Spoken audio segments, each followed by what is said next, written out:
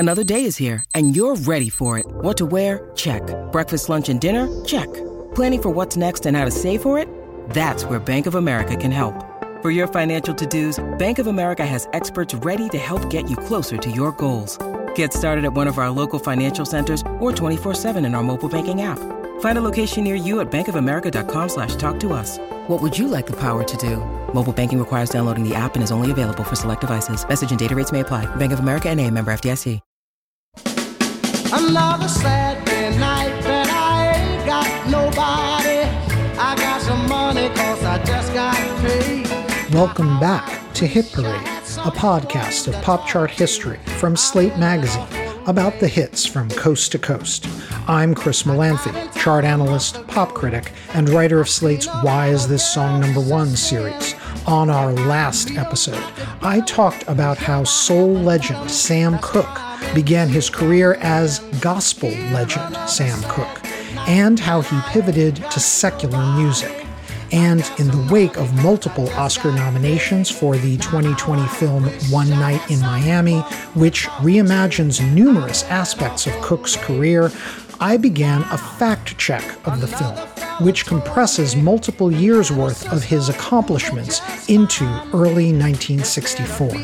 As Sam Cooke entered the 1960s, he was about to enter a new phase of his artistry.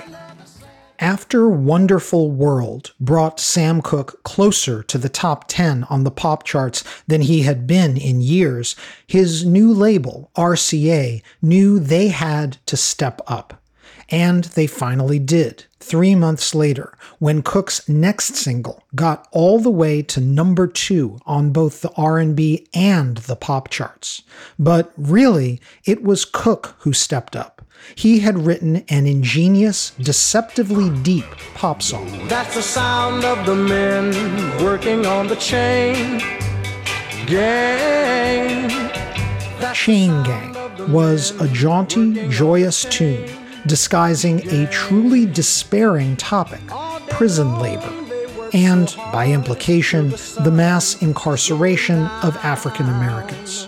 Cooke's friend and fellow touring singer Lou Rawls later said that Cooke wrote the song after seeing an actual chain gang toiling in the hot sun by the road as they drove past. Cooke built the beat of the song out of the metallic clank of prisoners' shackles and from the hoo, ha, an actual chain gang might chant to pass the time. Can't you hear them saying, I'm going home one of these days. I'm going home, see my... Chain Gang brought a social conscience to Cooke's music in 1960, well ahead of the peak of the civil rights movement. And it expressed sorrow and regret, even as it made you tap your foot. Like Wonderful World, Chain Gang set a template for Cooke in the 60s. Soulful pop songs with bright, infectious melodies, an alternative to the new Motown sound. Sam had made his name in the late 50s with a mix of sweet, even sappy balladry and what you might call supper club music.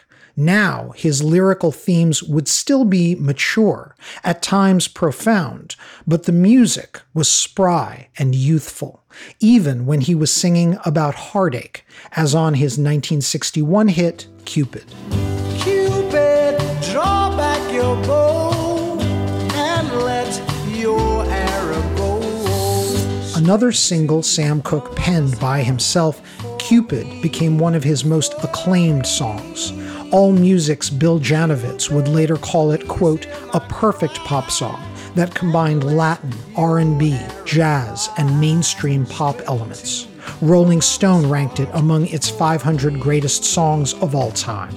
It was also a solid crossover hit. Its number 17 peak on the Hot 100 was actually a little higher than its number 20 peak on the R&B chart. Unusual for Cooke to this point. Now fully established on RCA, Sam Cooke would remain with the label for the rest of his career. But even before he left Keane Records, Cooke was laying the groundwork for a label of his own. In 1959, Sam had heard that his former gospel group, the Soul Stirrers, had been dropped by Specialty Records. Cook offered to write and produce music for them, including their new vocalist, Johnny Taylor. And Sam even proposed to release the new recordings, like Wade in the Water himself. Jesus is calling.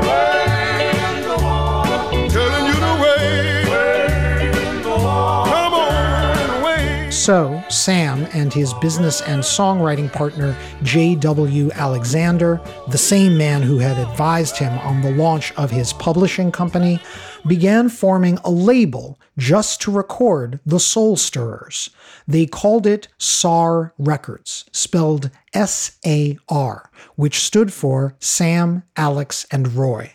It was named after Sam Cooke, J.W. Alexander, and Silas Roy Crane, Cooke's former mentor and ongoing advisor from the Soul Stirrers.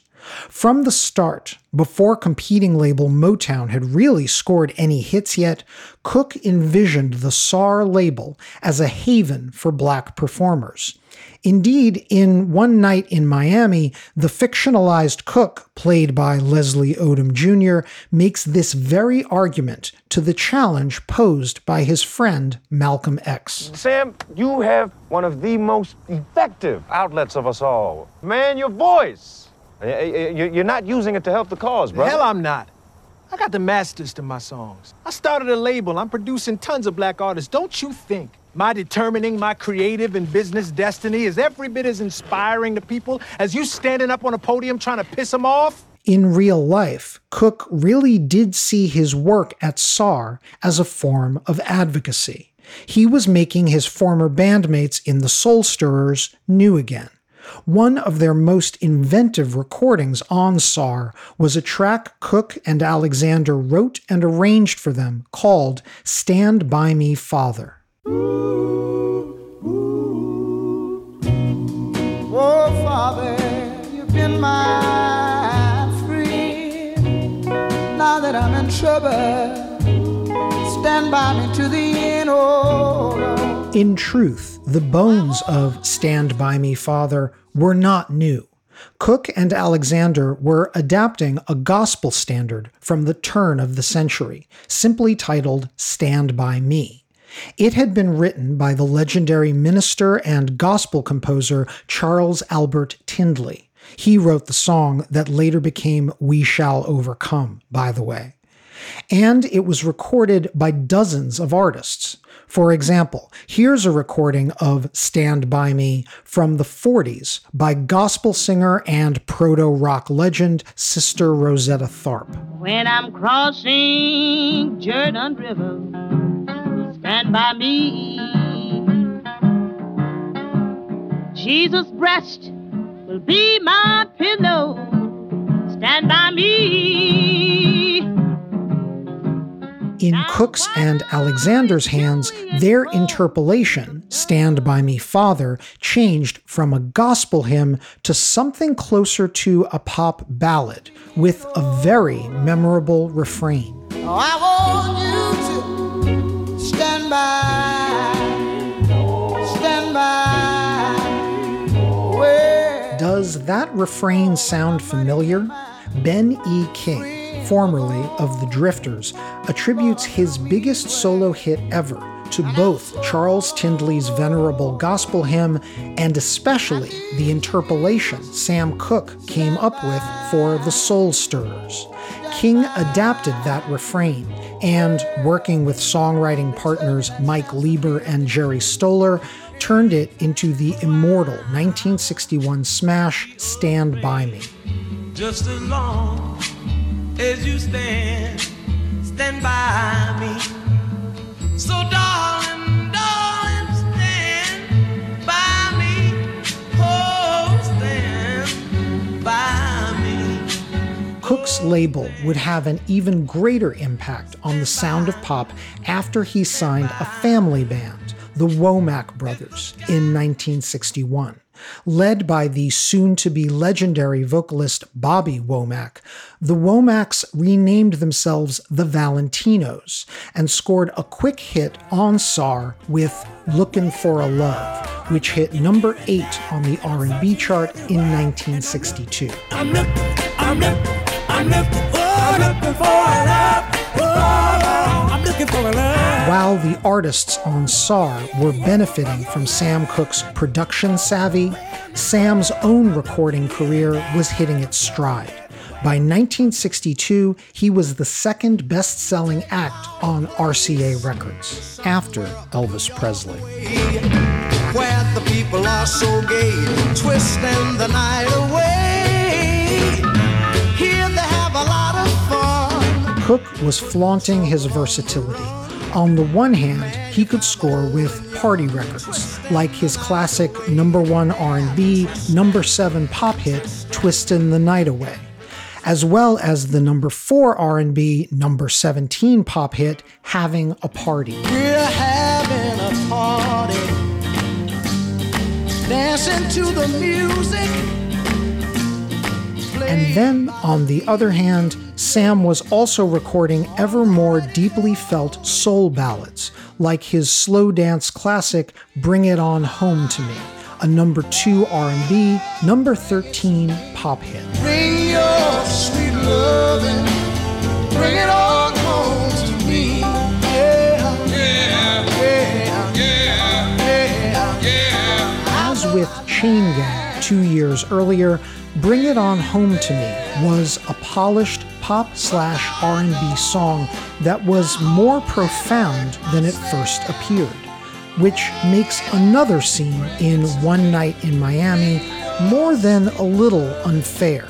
Here, Kingsley Ben-Adir's Malcolm X is making his argument to Sam Cooke by playing Cooke's records and savaging them for their shallowness. That is why, Brother Sam, this movement that we are in is called a struggle. Because we are fighting for our lives.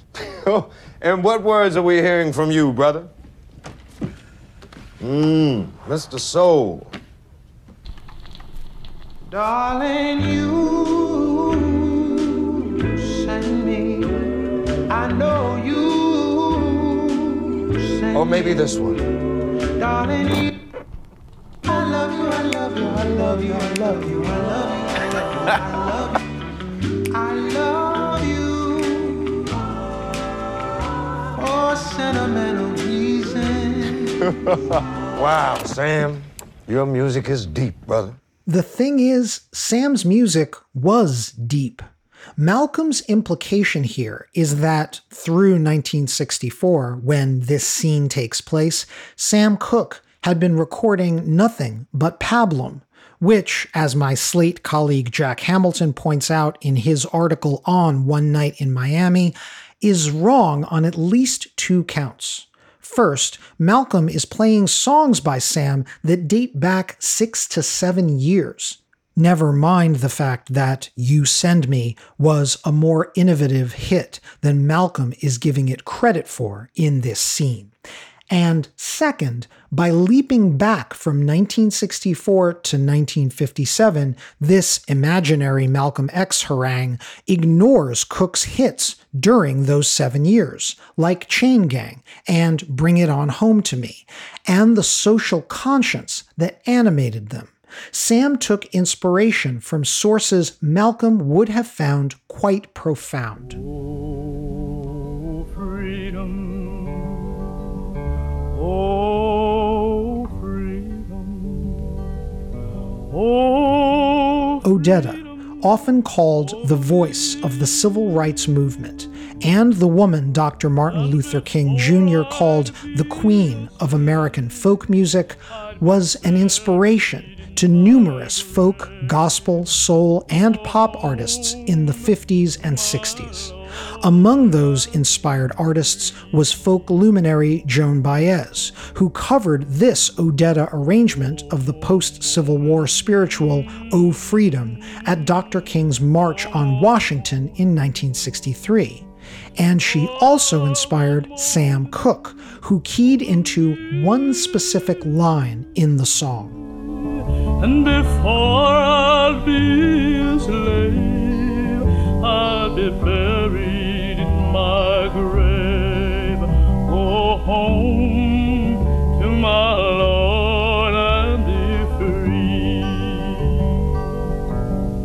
free. In his summer 1962 hit, Bring It On Home to Me, a full year before Baez sang "Oh Freedom" at the March, Cook recontextualizes that line in the guise of a love song.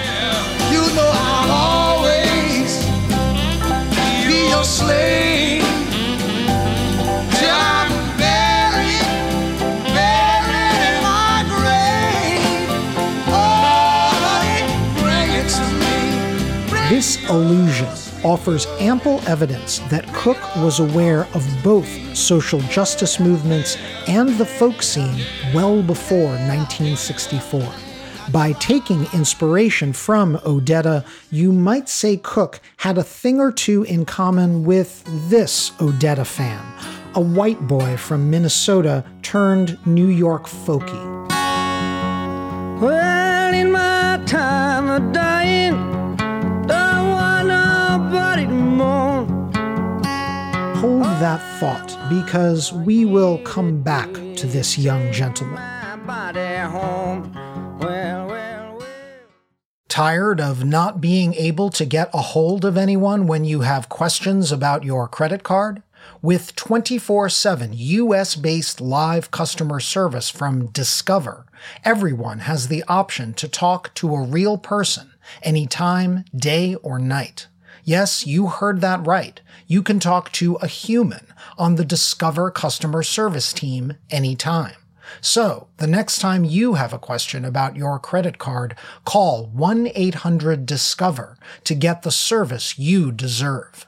Limitations apply. See terms at discover.com/creditcard.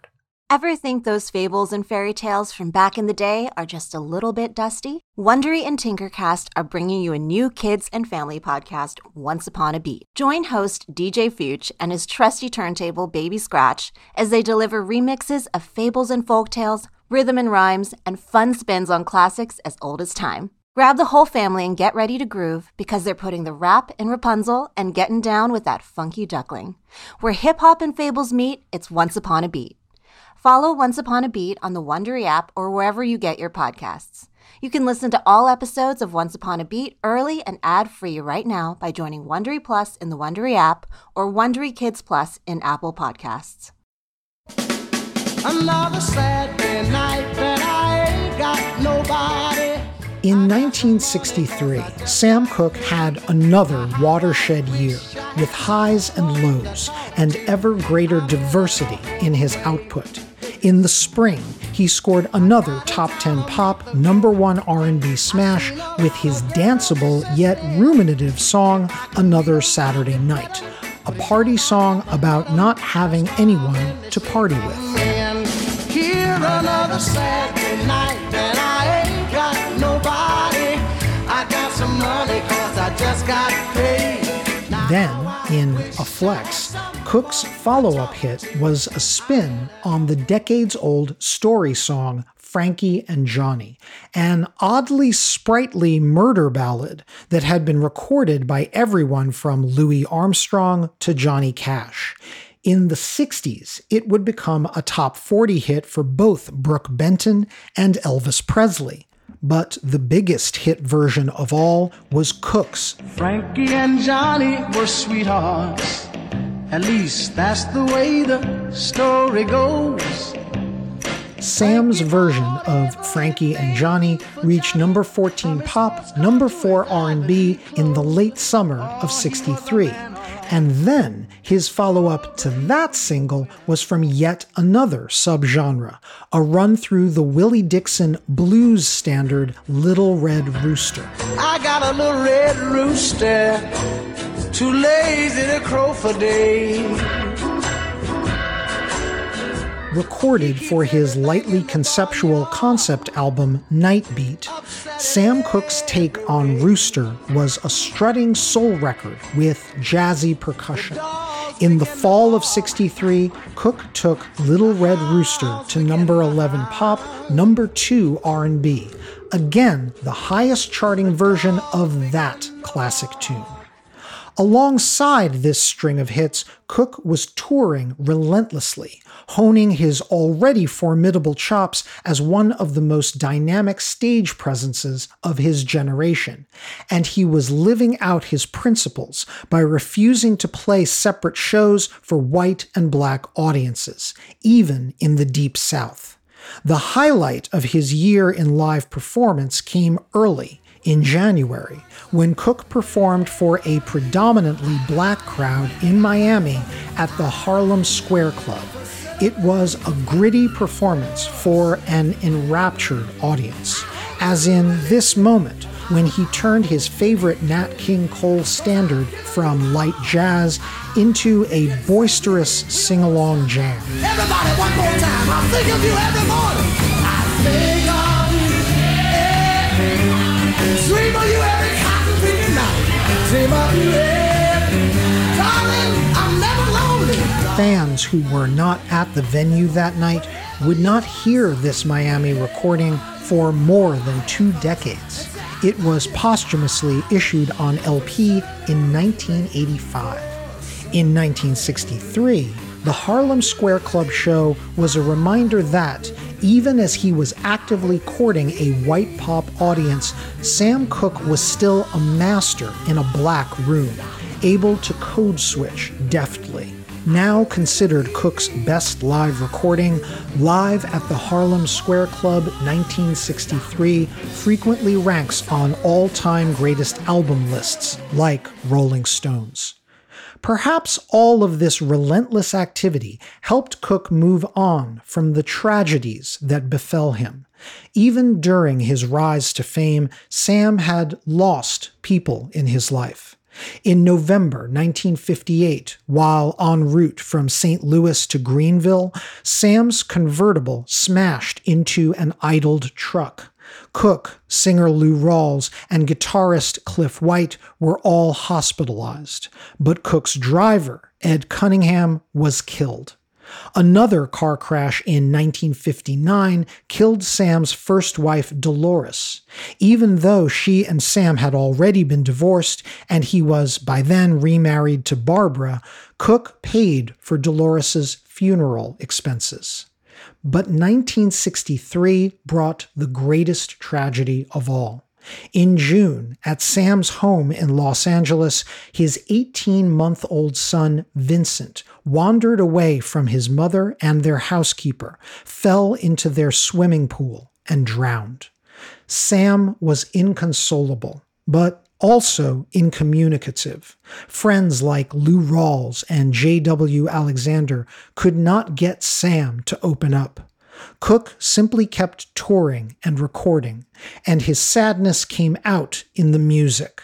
When the moody and bluesy Night Beat album came out later that summer, an unmistakable melancholy infused songs like Nobody Knows the Trouble I've Seen, I Lost Everything, Mean Old World, and Lost and Lookin'. I'm lost and a-looking for my baby.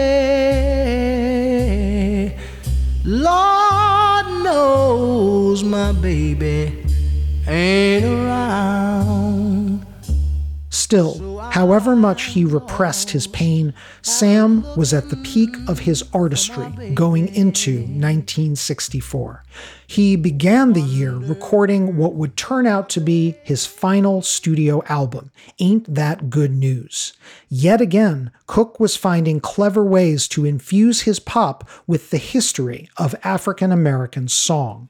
The album's title track, which we played you at the top of the show, Baby's coming home tomorrow. Ain't that news? Man, ain't that news? was a kind of down-home, southern-flavored R&B based on a venerable black spiritual that dated to the 19th century. Ain't Dat Good News.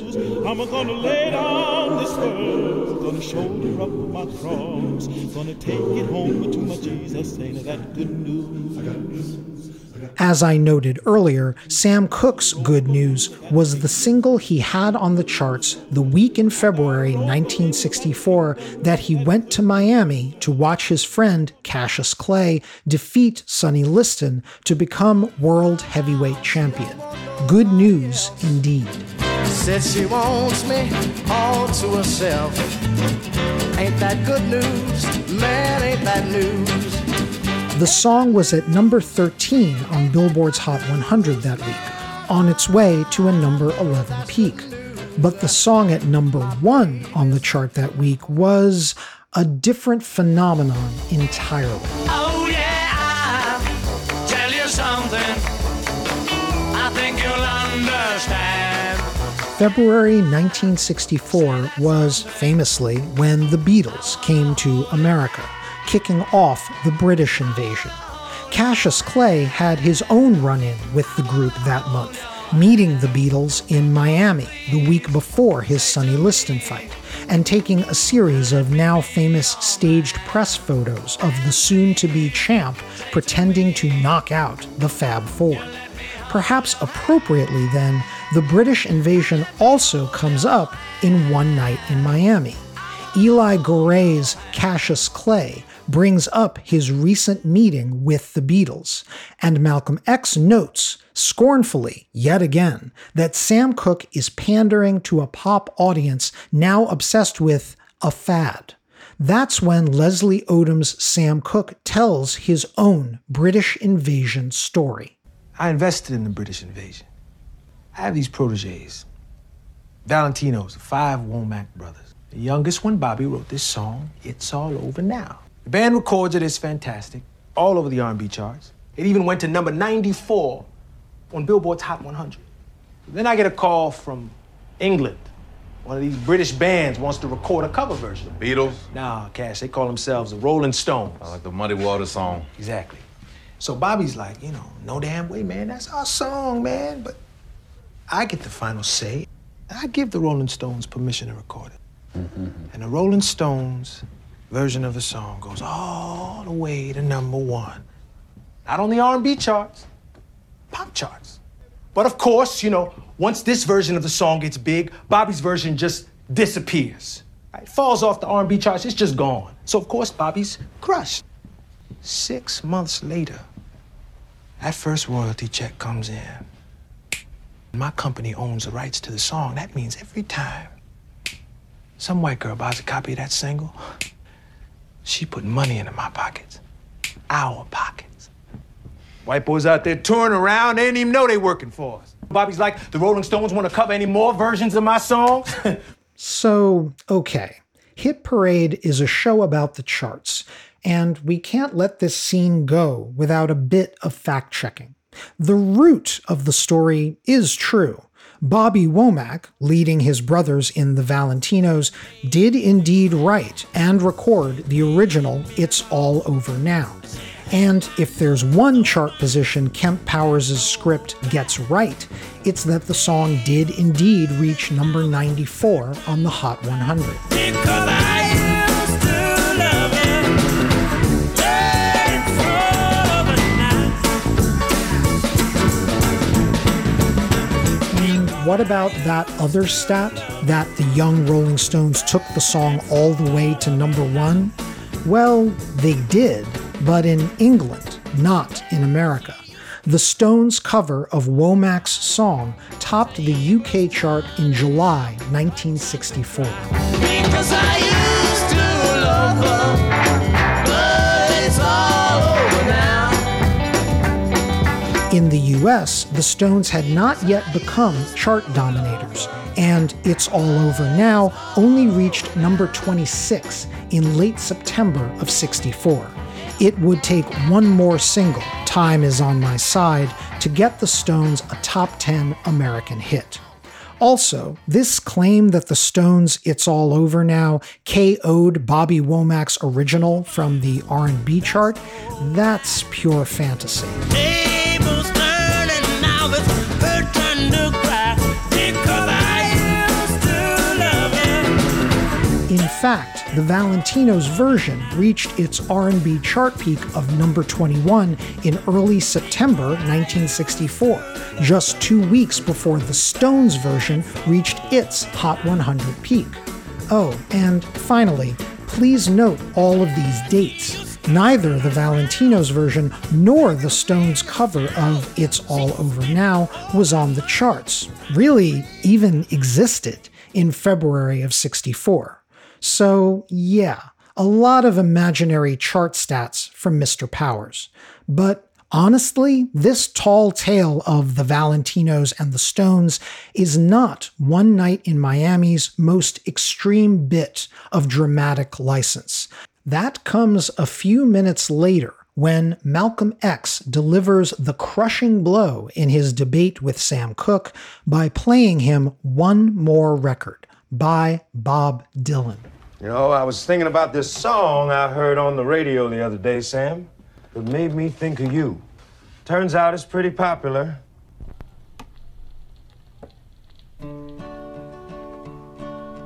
How many roads must a man walk down before you call him a man? How many seas must the white dove sail before she sleeps in the sand? Yes, and how many times must the cannonballs fly before they're forever banned? The answer, my friend, is blowing in the wind. The answer is blowing in the wind. Woo! I just love those lyrics. That really get you thinking, don't it? It didn't make you angry? Why would it? This is a white boy from Minnesota who has nothing to gain from writing a song that speaks more to the struggles of our people, more to the movement than anything that you have ever penned in your life, brother. Being vocal in the struggle's bad for business? Why has this song gone higher on the pop charts than anything you got out? Let's break down the chart aspects first. Higher on the pop charts? Not in 1964. And not that version of Blowin' in the Wind. The version of Dylan's masterful composition that became a pop smash was the cover by folk trio Peter, Paul, and Mary. Their Blowin' in the Wind reached number 2 on the Hot 100 in August 1963, the same month as the March on Washington. How many roads must a man walk down before they call him a man? Bob Dylan's Blowin' in the Wind, written in 1962 and released on his 1963 album The Freewheelin' Bob Dylan, was issued as a single around the same time as Peter, Paul, and Mary's. Isn't how many times must the cannonballs fly before they're forever banned? The answer, my friend, is blowing in the But wind. Dylan's version didn't chart. He wouldn't score a Hot 100 hit of any kind until Subterranean Homesick Blues in 1965. So yes, Dylan's song went higher on the charts than anything Sam Cooke released in 1963 or 64, but not Dylan's recording, and not at the moment our cinematic Malcolm X is eviscerating Cooke's career. But that's not even the greatest departure from fact in this scene. Not only was Cooke familiar with Dylan's song, he'd already been inspired by it. And by February of '64, he'd already written and recorded a song based on it. The answer, my friend, is blowing in the wind. The answer. Sam Cooke loved Blowin' in the Wind. And if there's one true thing in the movie's Malcolm X diatribe, it's that Dylan's song did bother Sam. Quote, he was so carried away with the message, writes Cooke biographer Peter Guralnick. and the fact that a white boy had written it, that he was almost ashamed not to have written something like that himself, unquote. When you need mealtime inspiration, it's worth shopping Kroger, where you'll find over 30,000 mouth-watering choices that excite your inner foodie. And no matter what tasty choice you make, you'll enjoy our everyday low prices, plus extra ways to save, like digital coupons worth over $600 each week. You can also save up to $1 off per gallon at the pump with fuel points. More savings and more inspiring flavors make shopping Kroger worth it every time. Kroger, fresh for everyone. Fuel restrictions apply. The fact is, Sam Cooke had been thinking he needed to write his own Blowin' in the Wind as far back as the March on Washington. Guralnick writes that Cooke was fired up by Mahalia Jackson's presence alongside Dr. King, including the moment she sang How I Got Over. We had a mighty hard time coming over. And that same year, Cooke and his SAR Records team had even recorded the Soul Stirrers singing the Black Spiritual that King referenced in his I Have a Dream speech, Free at Last.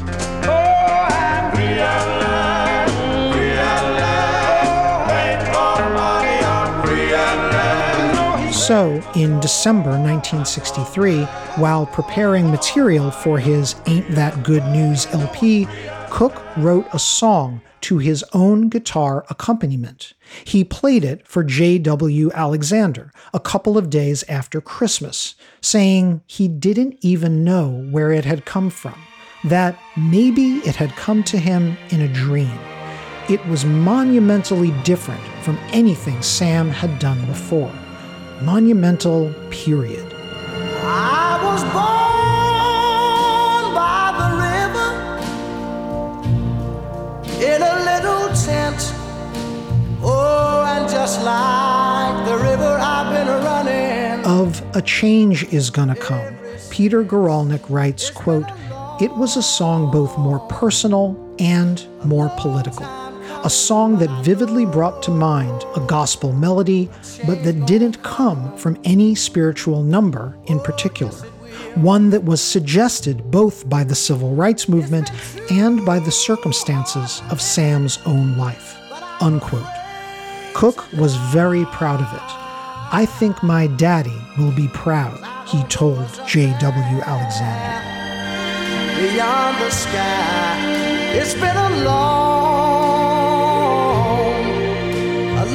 time coming, but I know a change gonna come. As Guralnick points out, there is no one antecedent to A Change Is Gonna Come. It doesn't sound like Odetta, doesn't mimic Dylan, even though it is indebted to Dylan's spirit.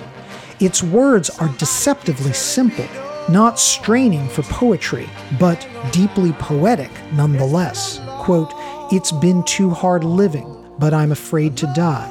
Or, "I go to the movie and I go downtown. Somebody keep telling me, don't hang around."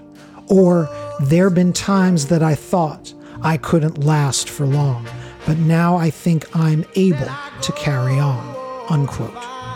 It was perhaps the most succinct vision in song of how racism is lived. Brother, help me please. But he winds up knocking me. Moreover, Cooke's decision to have his arranger, Renee Hall, orchestrate the song made the finished product sound not at all like a folk song. It sounded more like another hero, Nat King Cole, on ornately arranged classics like Nature Boy. And while we spoke of many things, fools and kings, this he said to me. And even though Cooke's masterpiece followed Dylan's and the March on Washington, it came early in the lineage of Black Pride and Black Power anthems, one of the first civil rights songs to be so self-reflective. Cook was signaling the direction these anthems would soon take. He wrote it just weeks before Nina Simone wrote her own deeply personal, fiercely angry, and oddly jaunty Mississippi Goddamn, a song she debuted at Carnegie Hall, calling it, quote, a show tune, but the show hasn't been written for it yet. And everybody knows about Mississippi Goddamn. Here was the thing about A Change Is Gonna Come. It was recorded in January 1964 and about to be released on the Ain't That Good News album, the night Sam Cooke spent in a hotel room in real life with Cassius Clay, Jim Brown, and Malcolm X. It is, as my Slate colleague Jack Hamilton points out, a distortion of the record to claim that Cooke was only recording apolitical material by 1964, and that he needed to be shaken up by Malcolm X to be inspired to do so. I go to the movie and I go downtown. Somebody keep telling me don't hang around. To be fair, Malcolm and company might not have known the song existed because the album was not out yet. Ain't That Good News was released on March 1st. And anyway, Cooke had placed A Change Is Gonna Come on side B of the album. It wasn't intended as one of the singles. On the other hand, just a fortnight before the Clay Liston fight, Cooke had performed the song on NBC's The Tonight Show with Johnny Carson, complete with an orchestra. It was reportedly a titanic performance, but sadly, no tape of the Tonight Show performance exists. So this was the odd netherworld in which A Change Is Gonna Come existed. Sam Cooke knew it was the best thing he'd ever written, but given its complexity, he performed it once live. For the rest of 1964, the Ain't That Good News album spun off further hits like Good Times, Get in the groove and let the good time roll. I'm gonna stay until I soothe my soul. and Cooke's cover of the Tennessee Waltz. I was dancing with my baby to that Tennessee waltz. But A Change Is Gonna Come remained an album cut. Sam did manage to achieve one more personal goal that year. In July of '64, more than 6 years after he, quote, bombed at the Copacabana nightclub, he returned to the Copa and played a rapturously received set that was issued as a live album later that year. Tell her, darling, you send me. You send me. It closed a career chapter for Cooke, a final triumph. The At the Copa album was the last Sam Cooke LP issued in his lifetime. On December 11th, 1964, in a senseless incident that remains shrouded in mystery to this day, Sam Cooke was killed at the Hacienda Motel in Los Angeles. Bertha Franklin, the motel's manager, claimed that she shot him in self-defense when a drunken Cooke was moving to attack her. Cooke's family and supporters have questioned the incident ever since the case was investigated and closed by the LA authorities. In the popular imagination, Cooke's death sits alongside the 1990s murders of Tupac Shakur and Biggie Smalls among the most disputed deaths of a Black musical luminary. And as with those future stars, hundreds of thousands of fans lined the streets to pay their respects to Cooke in the days just after his death. Also, like those rappers, Cooke left behind material that would be released in the immediate wake of his passing. 1 month after his death, RCA issued a single that spawned 2 new chart hits. The A-side of the single, Shake, was the title track of what would become Cook's first posthumous album. Shake was an exuberant dance record in the tradition of past Cook hits like Twistin' the Night Away, Having a Party, and Another Saturday Night. Just shake, that's doing it, shake. Yeah, you're looking good now, shake. It reached number 7 on the Hot 100 in late February 1965, his highest charting pop hit since Chain Gang reached number 2 in 1960. And then in early March, the single's B-side reached its peak on the chart, number 31, just barely a top 40 hit. What was that B-side? It was A Change Is Gonna Come. Sam Cooke's masterpiece was finally a hit, just 3 months after his death. There have been times that I thought I couldn't last for long, but now I think I'm able to carry on. What else could the song be but Sam Cooke's legacy? Though it was only a modest pop hit, Change was a top 10 R&B hit, and it cast a long shadow over the next half-decade of black popular music. Its florid orchestrations, paired with gut-bucket vocals, could be heard in the work of James Brown on his 1966 hit, It's a Man's World. This is a man's world. This is a man's world. And its social conscience reverberated through Brown's Say It Loud, I'm Black and I'm Proud. Say it louder. Say it louder. Moreover, countless artists covered Cooke's legendary song catalog. Otis Redding, another soul legend whose life was tragically cut short, and possibly Sam Cooke's only rival for the title of greatest male voice in soul, took on several, including A Change Is Gonna Come. I was born by a river in this little old town. Aretha Franklin, whose career directly mirrored Cooke's. She too was a preacher's child and befriended Sam on the gospel circuit back in the 50s. On her 1967 breakthrough album, I Never Loved a Man the Way I Love You, she took on her friend Sam's Good Times and A Change Is Gonna Come. He said it's been a long time coming, but I know my change is gonna come. In the 70s, white British performers who were inspired by Cooke rose to the challenge of his material.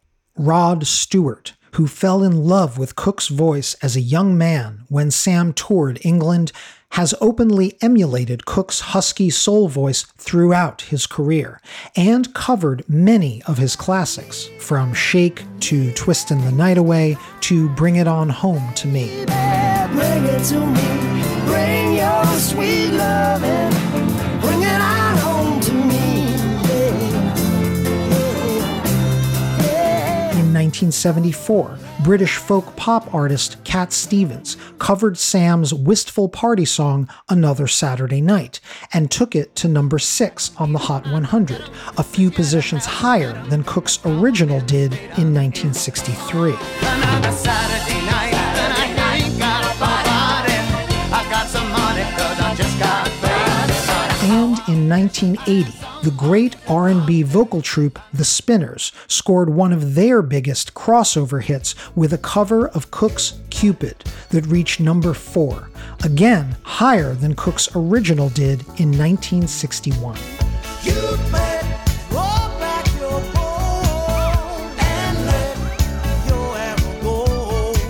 As great as all of these Sam Cooke compositions are, the song that generations of singers have returned to is A Change Is Gonna Come.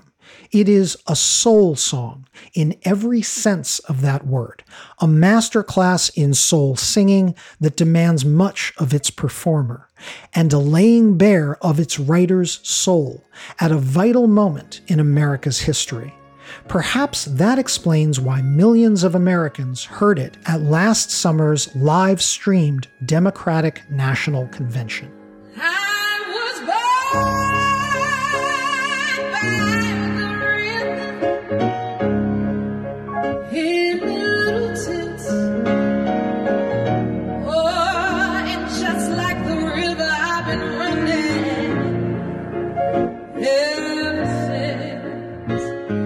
It was performed at the DNC by the virtuosic vocalist and Oscar-winning actor Jennifer Hudson, singing from Sam Cooke's hometown of Chicago. Like so many before her, Hudson found the heart and the grit in the song at another pivotal moment in our country's history, for one night in Chicago and Miami and New York and Los Angeles and Clarksdale, Mississippi, and in homes across the nation, Sam Cooke's words provided hope that, after a long time coming, a change was gonna come. It's been a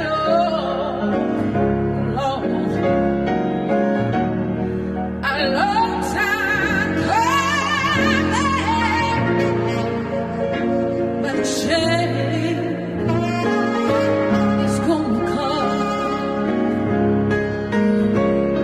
I hope you enjoyed this episode of Hit Parade. Our show was written, edited, and narrated by Chris Molanphy. That's me. My producer is Asha Saluja. June Thomas is the senior managing producer, and Gabriel Roth, the editorial director of Slate Podcasts. Check out their roster of shows at slate.com/podcasts. You can subscribe to Hit Parade wherever you get your podcasts, in addition to finding it in the Slate Culture feed. If you're subscribing on Apple Podcasts, please rate and review us while you're there. It helps other listeners find the show. Thanks for listening, and I look forward to leading the Hit Parade back your way. Until then, keep on marching on the one. I'm Chris Molanphy.